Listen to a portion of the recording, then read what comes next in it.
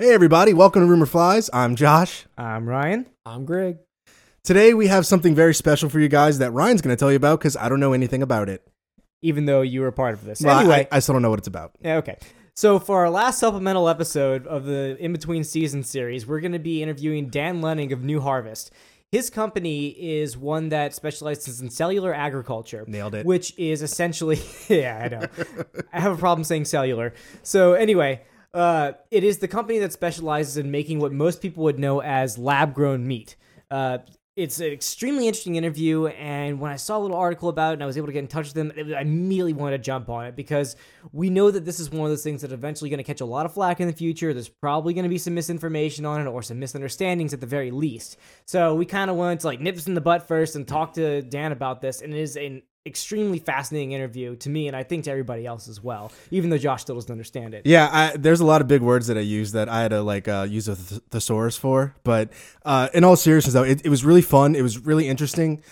Be a little bit warned. There is a little bit of a robot aspect to Dan at parts in the interview, but we promise he's a real person.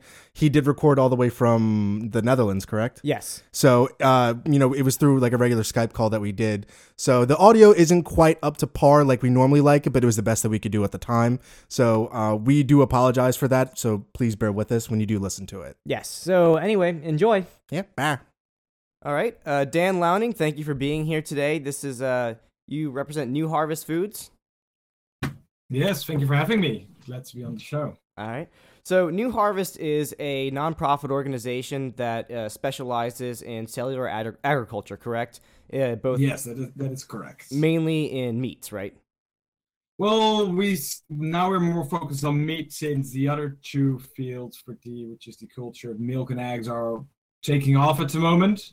Okay. So at the moment we are quite focused on the meat part. Yes. Okay. Oh, also Dan is the research strategist. I think that's the title you currently are holding for New Harvest on the website. Yes. Okay. These other companies that you're taking care of, I know that you have more of a background in meats, but for milk and eggs, do you have any close connection with the other two companies that are involved with this? I believe the milk is Perfect Day and eggs is Clara. That's correct. And we actually do have a very close connection because Isha Dattar, our CEO, she actually funded both of the companies when New Harvest first was just a very small organization with very few resources. And at that moment, we weren't very able to do the open source research that we're pursuing right now. So she got money from VC companies to start off these companies. And the technological hurdle was much less, so that's why it was much easier to do this. But she always tells me that if you had the money right now, she would have done it differently. She would have done the more open source model, so there would be 10 Clara Foods or 10 Perfect Days instead of just one. Oh, gotcha. Okay. So before we get into any of the specifics, I just want to ask you, what is New Harvest Foods and what is their mission statement specifically?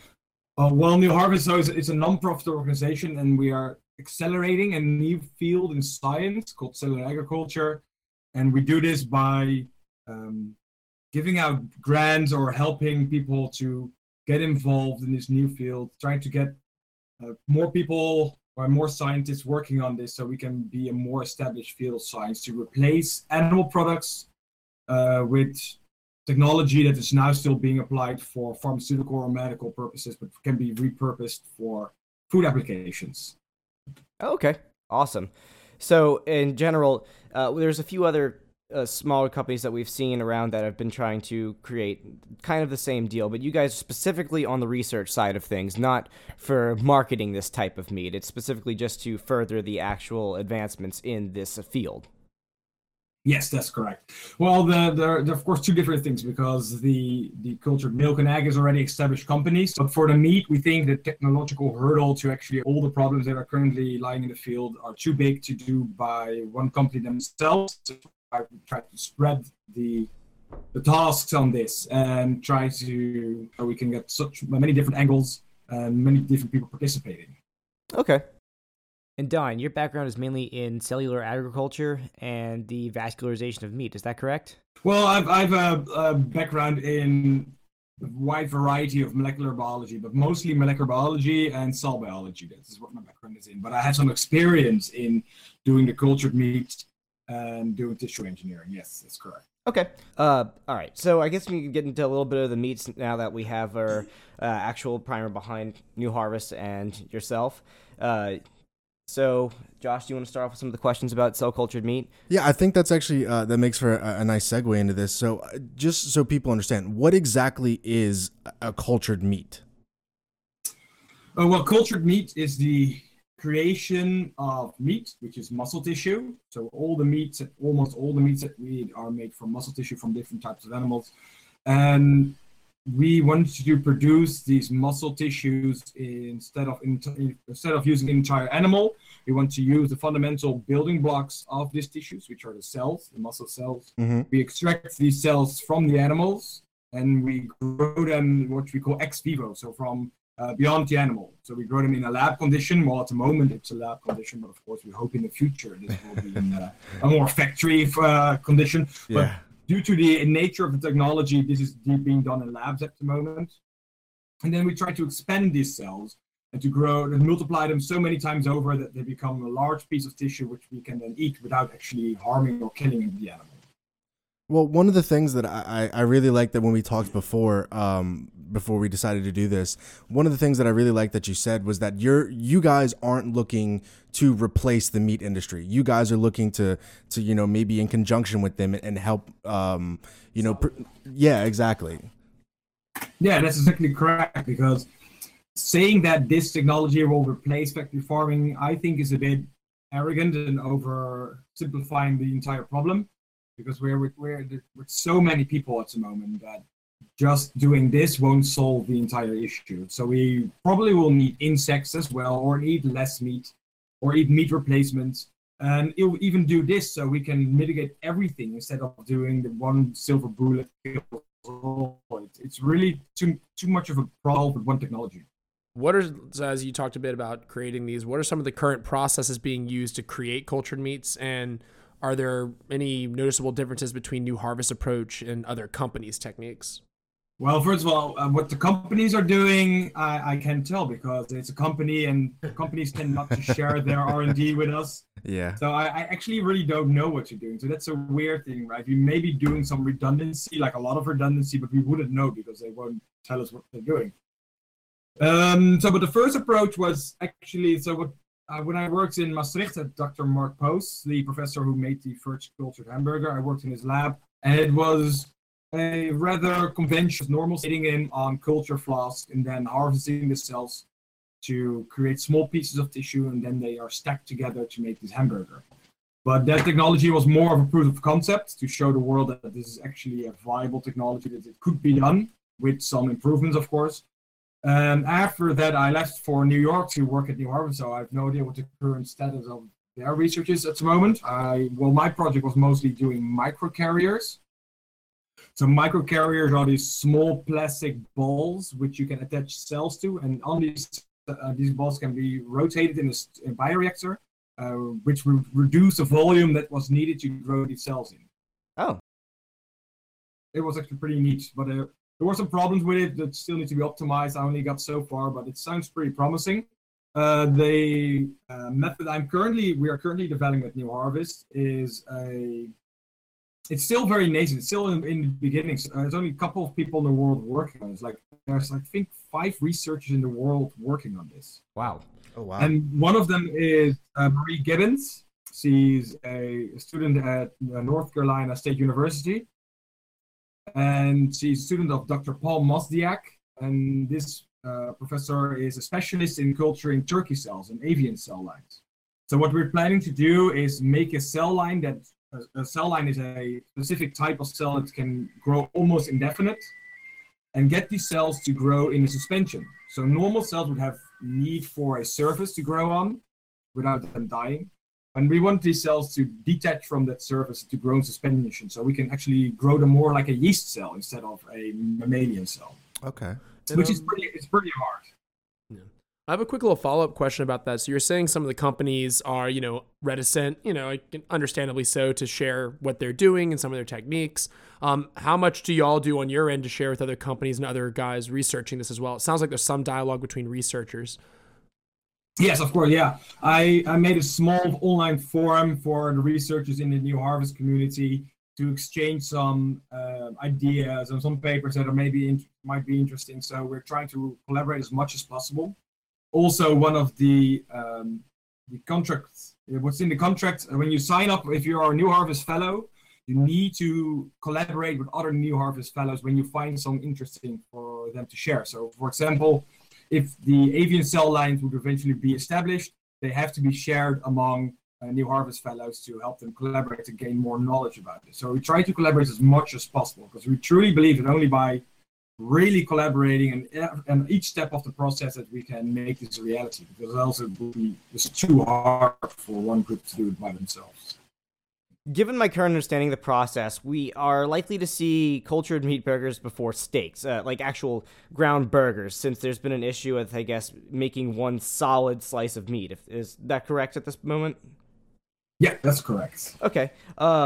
What is there an effort to create the unground steaks, and does that include like a matching protein to fat ratio with traditional beef that you can tailor or alter, or what has been the biggest leap to actually connecting that tissue as opposed to making the patty?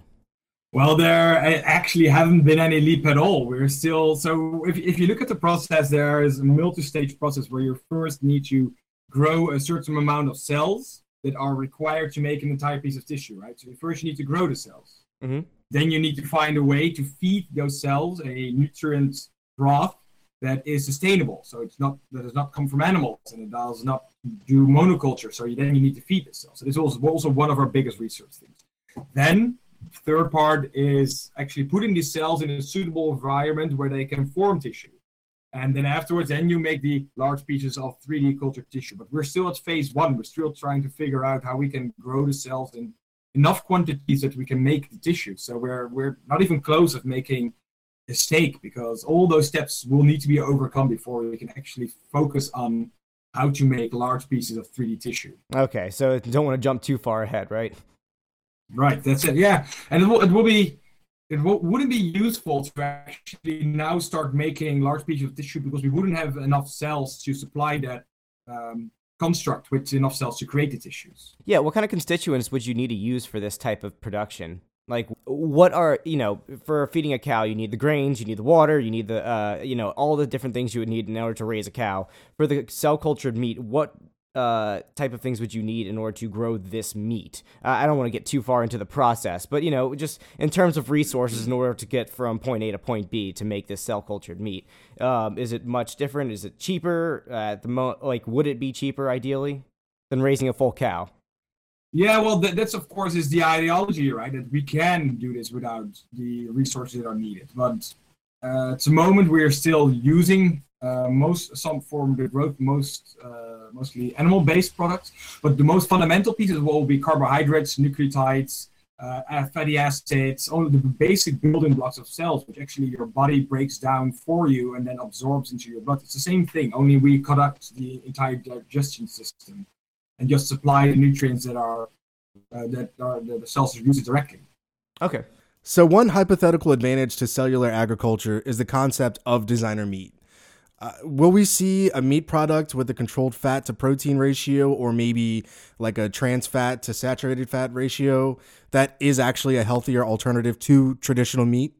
Well, you can only measure those things by feeding the cells these all these better nutrients, right? Mm-hmm. And then eventually you need to have a product which you can compare. But since we don't have any products so far, we can't compare anything. So if you can put two burgers next to one another and you say, well, this is a cultured burger, and we put in these nutrients into the broth so that cells took up this type of nutrients, and this is a normal one, then you can compare. But before that, it's very hard to say if this will eventually be reality. So everybody is talking about this was better, this is healthier, this is cleaner, but nobody actually knows if this is going to happen at the end. So it's all speculation at the moment. All right. One last question before we move on to the other products. I saw you said that there was a lab working on cell cultured turkey meat, correct? Yes, that's correct. So aside from turkey, has there been any attempts for cell cultured chicken or even fish? Because I know we have an overfishing issue across the world. So I was just wondering if are there other avian or pescatarian type of ventures being held with cell cultured meat? Well, I don't know if you've noticed, but New Harvest is opening a lab in Europe, which I'll be running. So that's why I'm here back in the Netherlands. Oh. And one of my main focuses will be establishing cell lines from all species that we eat. So all including lobster, salmon, tuna, cow, chicken, pork, to start off with. And then, of course, we can always diverge from there. But I think those are the animals I will start off with. So we will create cell lines for these animals, so people can just order them like they would order human stem cells, like from a catalog. For example, if you're a researcher and you're doing research on liver cancer, you can just order a cell line to test your compounds or do some research on them just from a catalog. And we want to lower the barrier of people participating in this field by supplying the similar tools for them to research this. So yes, definitely tuna, salmon are on the menu for us to look into. Great. All right, so I guess moving on to the next product, milk. So as far as you guys dealing with cultured milk, what exactly is the fermentation process for creating cultured milk? Well, it's exactly the same as culturing beer. You supply a source of carbon, sugars, carbohydrates, and you modify the yeast that it has the casein gene inserted in its genome and also the promoters for it to actually make these proteins. So you into the genome of a yeast cell, which has a casein gene in it, and then you give the yeast sugars to eat, and then you'll push the yeast into actually, instead of producing ethanol, they will produce milk, or casein in this case. Is this type of, I'm guessing this is cellular recombination, right? DNA recombinance for the yeast, yes? Exactly. Okay. Yes, that's correct. Is this a newer type of, biotechnology, or has this casein-producing yeast been around for a while? Well, the technology isn't very new, but doing casein in yeast is very new. That hasn't been done before. So we use yeast for a wide variety of different things. But never it has been really done for doing milk, so that's why it's so unique in this case. Okay. For those of us in the peanut gallery, what the hell is DNA recombinance? It's essentially DNA recombinant is essentially a genetically modified organism that is had a part of its genes spliced in that can help it to create either insulin, or in his case casein, or it can be used for E. coli, fungus. Well, maybe I can get into that because I'm explaining it a bit more easily. Because sure. So if you imagine a cow produces milk, right? So it has to have the blueprints for creating milk inside of its genome. Right. So what you do is you take out the blueprint from the cow and just the casein, just the milk blueprint. And what you can transport the blueprint into yeast cells and tell the yeast cells, well, I want you to make this blueprint instead of your own blueprints. And then it will start producing those milk proteins, which you can harvest. So it's just giving the DNA different marching orders, basically. Right. Yeah. Yeah. Well, you're swapping DNA from different species. Yeah. Okay. Cool. So can this this cultured milk be used in the same manner as like how we use cow's milk already? Can it be used to make yogurt, cheese, be used in cooking? Like, are there any limitations on its uses beyond just drinking it straight? No, actually no, because you're using the exact same protein that it is in milk. So that is the good thing, right? The properties of what you get from doing it this way are supposed to be exactly the same as you would get it from a cow, because you're using the same type of proteins, and those proteins will behave the same way. And microorganisms like lactobacillus, like to make yogurt, they will use the same types of proteins and stuff that's inside of milk. So it shouldn't behave any differently from conventional milk. Okay, so what you're basically saying is that you're going to get the same end result. You just have a different path you're taking to get there, correct? That's correct. Okay. Is there any lactose production in this milk, or is it lactose free? Well, it should be lactose free because you're not taking the lactose blueprint from the cow to put it inside of the yeast. So the yeast are lacking it. They only have the casein. So milk is basically made out of 5 different proteins, which mostly are like 80% are caseins or casein varieties. And if you just create those and no lactose in there, the milk won't contain any lactose. So that's what you would consider to be the essence of milk. What makes it is those casein, those 5 proteins, and then the fats involved. I'm down for that. I'm lactose intolerant, so I'm totally okay with there being none in there. So. Yeah, so the Dutch folk don't really mind because I think our population is 99% lactose tolerant. It's amazing. Northern, like the Scandinavian peoples are also very lactose tolerant because we have just so little sun up here. Yeah, that's so. That's fascinating to me. Compared to the rest of the world, it's we get it that you are more inclined to get some lactose free milk. We get it. Well, I think this makes for a nice segue into talking about eggs, and I'm assuming that as far as the process for the cultured milk versus the cultured eggs, I'm assuming that that's also very similar as well as it was with the milk and the meat, correct? It's exactly the same, actually. But the thing with eggs is that eggs is multi-component, so you have egg white and yellow. So they're just producing the egg whites, and so in this case, the egg white product will mostly be used for an additive to make, for example, meringues or other stuff which you usually use egg whites in because it's very, very difficult to create the egg yolk, which I understand from it. Yeah, I can imagine. That's the essence of chicken right there. So, the protein is pretty much the feeding. How far along is this? It seems like it would be. This is just from like a dumb standpoint, thinking that just making the egg whites would be the easiest hurdle to overcome. How close to production are these type of egg whites, and would they be used for cooking?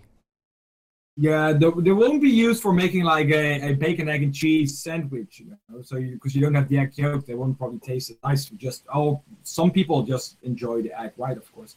But I've actually no idea what their current production process is and how far along are they. I haven't. Well, since Perfect Day has been launching their product, I've been more involved in how far they are. But with Clara Foods, I haven't heard from them in a while, so I will need to check up on this. I wouldn't be able to just letting them do their thing for now. Yeah, I'm also quite busy since I'm not in the States anymore and focusing on starting up the lab here. It's been quite busy for me as well. Okay. All right. Well, I guess since we're at that point, we can go over to just some general industry questions. And these are, I guess, some of the ones that are a little bit more interesting on my end of it and Greg's end, obviously. With go ahead, Greg. Yeah, sure. Yeah, sure. So when we kind of started, when Ryan approached you and kicked off this idea, a lot of our initial stuff was a lot of thinking about like, how's the market going to react? How are people going to react? It's just all these fascinating questions I'm sure you're gripping with constantly as you work on this. You're like, how are people going to receive it? And whenever cows and even just plant life, everything growing in general and farming comes up, the environment comes up. It's a constant battle with that. And so what would be the ecological impact? I know you said earlier there's a few questions and speculation going on, but as far as you know, what's the ecological impact of these cultural products, and especially when you scale up and start hitting a mass market? What do you anticipate? That's an awful hard question because then you're already taking on premises that I don't know how to work because all the speculation has been done in best case scenarios if this thing would work out and if the cells work like this. So who knows? I don't know. Maybe they would be amazing. Maybe people enjoy it so much because we can enhance the product so well that people enjoy it more than conventional meat, so the need for normal meat will disappear. Maybe people will just use it as a cheap substitute. I wouldn't be able to answer that honestly, but if you want me to speculate on that, yeah, I'll be more than happy to. But as a scientist, I try to steer away from that.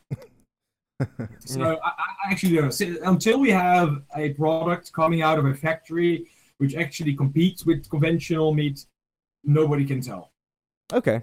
Well, I guess I'm throwing another hypothetical at you over here. I guess your marketing is not the section that you're too worried about right now, considering there's nothing to market at the moment. But really, what do you think would convince the common consumer to make the switch or even consider these type of meats? Because, like you said, this is more of a supplement type of thing.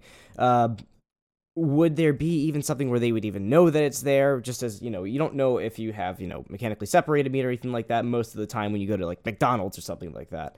In this situation, what do you think would be the big push that would convince people that this is something that we might need to supplement or to offset a little bit of the waste issue that we're having, or just, the environmental impact? Right. Well, at the moment, we're just so spoiled with the options that we're having. So, for example, if there would be another great animal pandemic, which are more each year, which we put more animals in these small cages. And once there's a giant xeno-transmittable pandemic going on in cattle herding, we won't have a choice. It's now because we can say, well, we have this wide variety, we have cheap meat, and we can also have organic meat, and all the other stuff that we can still say, well, we don't want this, or maybe we're scared of this. But maybe there will come a point that people say, well, if you don't gonna research this possibility, people will starve. And I believe that eventually people will come to a point of realization that this is a necessary thing that we need to investigate before it's too late. And that's just one of a very grim one. But my personal favorite is because I'm a space nerd, a huge space nerd. For example, if you want to go to another planet, you're not going to strap a cow on a rocket and shoot it into outer space. That will be nuts. So you can, yeah, right. Well, that might be very cool to look at, but not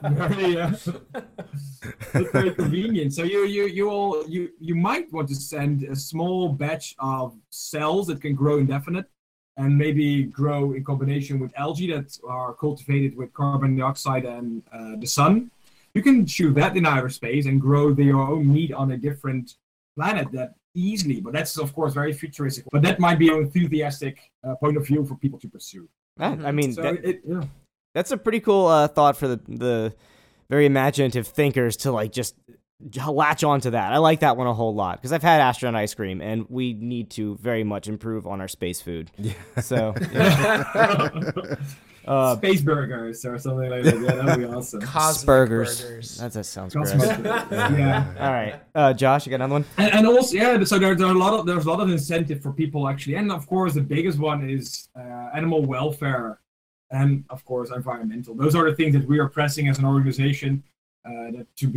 People, we need to look into this because the way we are treating our animals is awful, and the way that what the influence of animals is on the current environment is just the worst. So eventually, now electric car things, right? So everybody's going to drive electric cars because that's hip and that's the thing. And we also try to get inside of that space to see, well, this is so more environmentally friendly than doing the conventional thing. So you might want to think about this.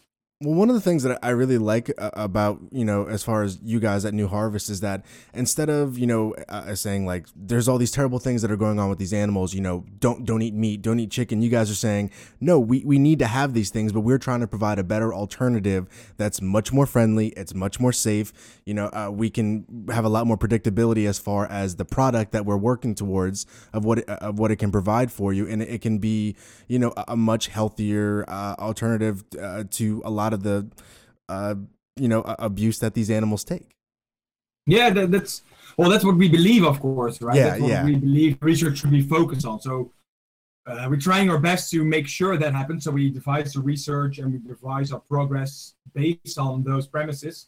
But yeah, that's the thing. So that's really what we believe in. I'm a meat eater myself, so I can't really say that I'm in it for the animal welfare prospect of it, because still eat meat, but I still do. Yeah, but I still do care. Like if I had an option to eat meat that has comes from a thing that doesn't cause animals harm, then of course I would eat it. Why wouldn't I? I'm not a horrible person, Why wouldn't if I have the same? It tastes the same and it costs the same. Of course, if that's the case, why wouldn't I choose for the product that doesn't cause any harm? That would be weird, right? If you're still like, no, I really fundamentally don't care what happens to animals.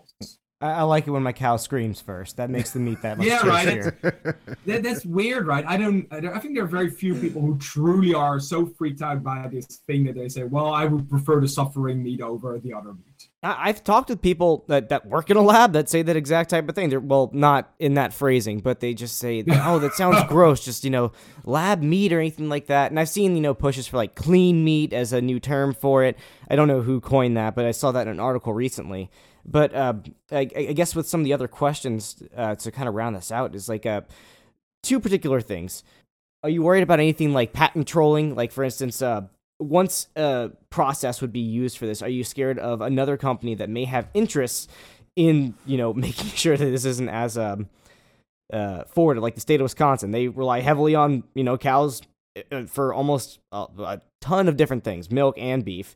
Are you worried about this kind of getting into a legal bind where these things are going to be regulated so heavily to the point that they can't even be used viably? Like, for instance, I saw an article on cell culture meat of whether the USDA or the FDA would be regulating them. What type of hurdles are you looking for that would possibly hinder this type of research or progress? Well, hinder the research, I don't see anything going on in that because we're not using which the taboo is nowadays, using embryonic human cells to alter them genetically. So we're using animals, which we have been doing for a very, very long time.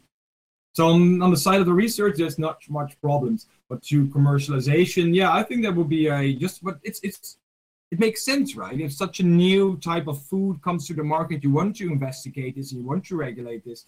So of course there will be some hurdles and some testing, and it will take some time for this thing comes to market, but it's only natural to do that because it will be weird if we rush this thing. So I think it's decent to think that we should do rigorous testing before we can actually say this thing is clean or whatever they call it. Or safe, at least safe. Oh yeah. Well, what do you see anything of I see it being less disease or so. Any reason why it wouldn't be safe? No, that's the thing. I don't see any reason because I know the process in and out, at least with the ones that we're trying to do. And there is not so much danger in there. It should be safer and it should be easier to do than actually growing an animal, because an animal, you can't monitor an animal throughout its life all day, but we can monitor ourselves. We have been doing that for the pharmaceutical industry, so we can use technologies that are available in that field to really go down to the very smallest level of regulation of these cells and do QC on those cells, so quality control on these cells and on these tissues before we can put them inside of the market. And with animals, that really doesn't happen at all. Well, at least a bit, but not as vigorous as you could do with a cultured meat suspension or cultured meat products. We can put standards on these products that are as high as pharmaceuticals. Those things are already in place. So there's already diagnostics in place to do these types of quality control for these types of products. Okay, awesome. If someone wanted to basically get involved in this industry and want to get involved in creating foods, what fields they need to study? There are many different fields that we would need in the future, but at the moment, I think the most useful will be cell molecular biology, to how cells work and how we can modify cells in such a way that they will grow to the masses that we want them to grow, and also how we can control their growth and differentiation. So that's basically what we're working on right now, but this is just one small part of the entire process. We will need chemical engineers, we would need scale engineers, we will need so many different people, so engineering will be massive. I can't even imagine how much new jobs or new types of education will be needed for making this a reality. But a basic understanding of biology and cell biology is definitely a good thing to have if you want to get into this field, because most of it is based in the molecular sciences. So that's why we have such a trouble with getting funding for this field, right? We're in between two fields. We're actually a food science, but we're using technologies that are based in the molecular sciences. So the people that are doing food science or at least the laboratories that are doing food science are usually not very equipped to do mammalian cell culture. So we need to find a way to educate these people or figure out how to find a way to get these people knowledgeable enough to do this type of research. Okay. Do you see any future programs being created in this that are more specific towards culture tissues as opposed to just cellular biology, like actual practical application programs? Oh yeah, we're already trying to develop cellular agriculture.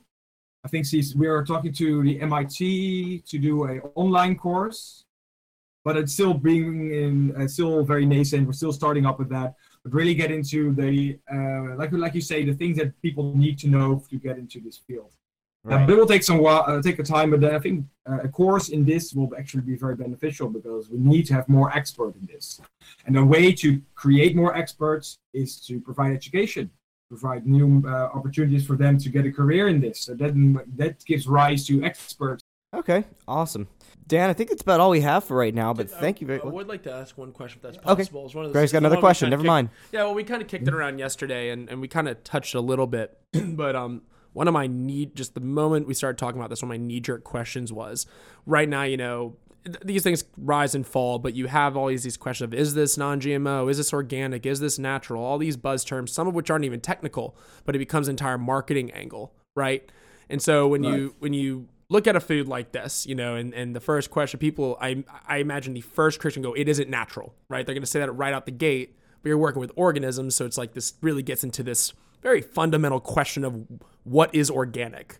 Like, is it just the word? Does it mean there's other words tied to another meaning? So I guess if like someone came up to you and said, is this organic? Is this natural? Is this, whether you want to interpret it legally or in just kind of the public sense, how would you describe these products? Oh, it's completely natural. It's a muscle cell. So what's not natural about a muscle cell? If you find that unnatural, yeah, then this probably is very unnatural. But as long as you're okay with cows having muscles, this shouldn't be very this shouldn't be very unnatural because we're talking the way that normal cells talk to each other. We're talking to the cells to do stuff. Everything that we're doing is natural. So it's weird actually to say that stuff is unnatural because everything that we use in our surroundings comes from nature. So there's nothing unnatural, but that's, of course, we're getting more into this philosophical debate. I would say this thing is natural because it's more natural in the way that we are treating animals right now. All right. Well, I got one last thing, I guess, to wrap all this up. And one of the things that I kind of wanted to touch on the last bit before we let you go was one of the aspects about this cellular agriculture in particular involving the tissue was one of the things that I found so fascinating when I was doing research on New Harvest. And, I don't have the science background like Ryan does, so I have to sit there and I have to kind of teach myself everything. And I learned a lot. I will say that. I'm a smarter man than I was yesterday now. But one of the things that I found so fascinating was that you guys, as far as the tissue engineering goes, I like the fact that you guys approach it from the sense that not only can this be something used for a food source, but this could also help people as far as, burn victims, replacing, with skin grafts and stuff like that, or harvesting a new organ for someone that, needs some kind of transplant. I really like that approach from it because it's very applicable and it covers a lot of bases and a lot of avenues and it does a lot of good, I think, that, could help the world. Yeah, I totally agree with you. And at the moment, we are translating medical research in the field of doing tissue engineering into this field. But hopefully, if we will be able to get more funding in the future, which is hard at the moment to get funding for a new type of science, we maybe can lead the way for the medical field to say, well, we developed these technologies and they could be used for the medical application. So we can actually give something back to them or maybe something they haven't thought about. So this is exactly so this is what makes it so hard. So since we are so independent, I really am curious why it should be so hard to get a new science which looks very promising off the ground and which could actually be beneficial also to other fields of science. Yeah. So I totally agree with you that the idea of actually translating this back into the medical field is very, very tempting and very promising, but it's hard to construct a manner to get funding from that field. Yeah. Oh, I totally understand. Well, Dan, thank you very much for coming on with us and answering a few questions. You have been tolerating us very well. Thank you a lot for having me. It's been wonderful. Thank you for all your interesting questions. If anybody wants to learn a little bit more about New Harvest or any other companies associated with it, what can they do to check it out, or how can they reach y'all in any way? Oh, you can definitely check out the website at new-harvest.com. Was it org? Org. It's Dot- org. dot org. I'm sorry about it. Yeah, I don't participate in the website as much. Yeah, it's new-harvest.org. And you can always email me at dan@new-harvest.org. And I will anybody. So because that's I love to talk to people who are interested in this field, and I'm never too shy to tell you anything about what we do and how we know how to get involved. So if you have any, if you want to get involved, you're a student or you want to donate, you can always contact us, and we'll get back to you as soon as possible. All right. Well, thank you very much, and it's been nice having you. Yeah, I will say that we'll have all the links to all that in the show notes for people, so that way they can have a direct line to you or to the website. So if they want to check that out, we'll have it available to them, and it's going to be accessible. That's great. Thanks a lot for having me. All It was right. a pleasure talking to you guys. Thanks, Take care. Dan.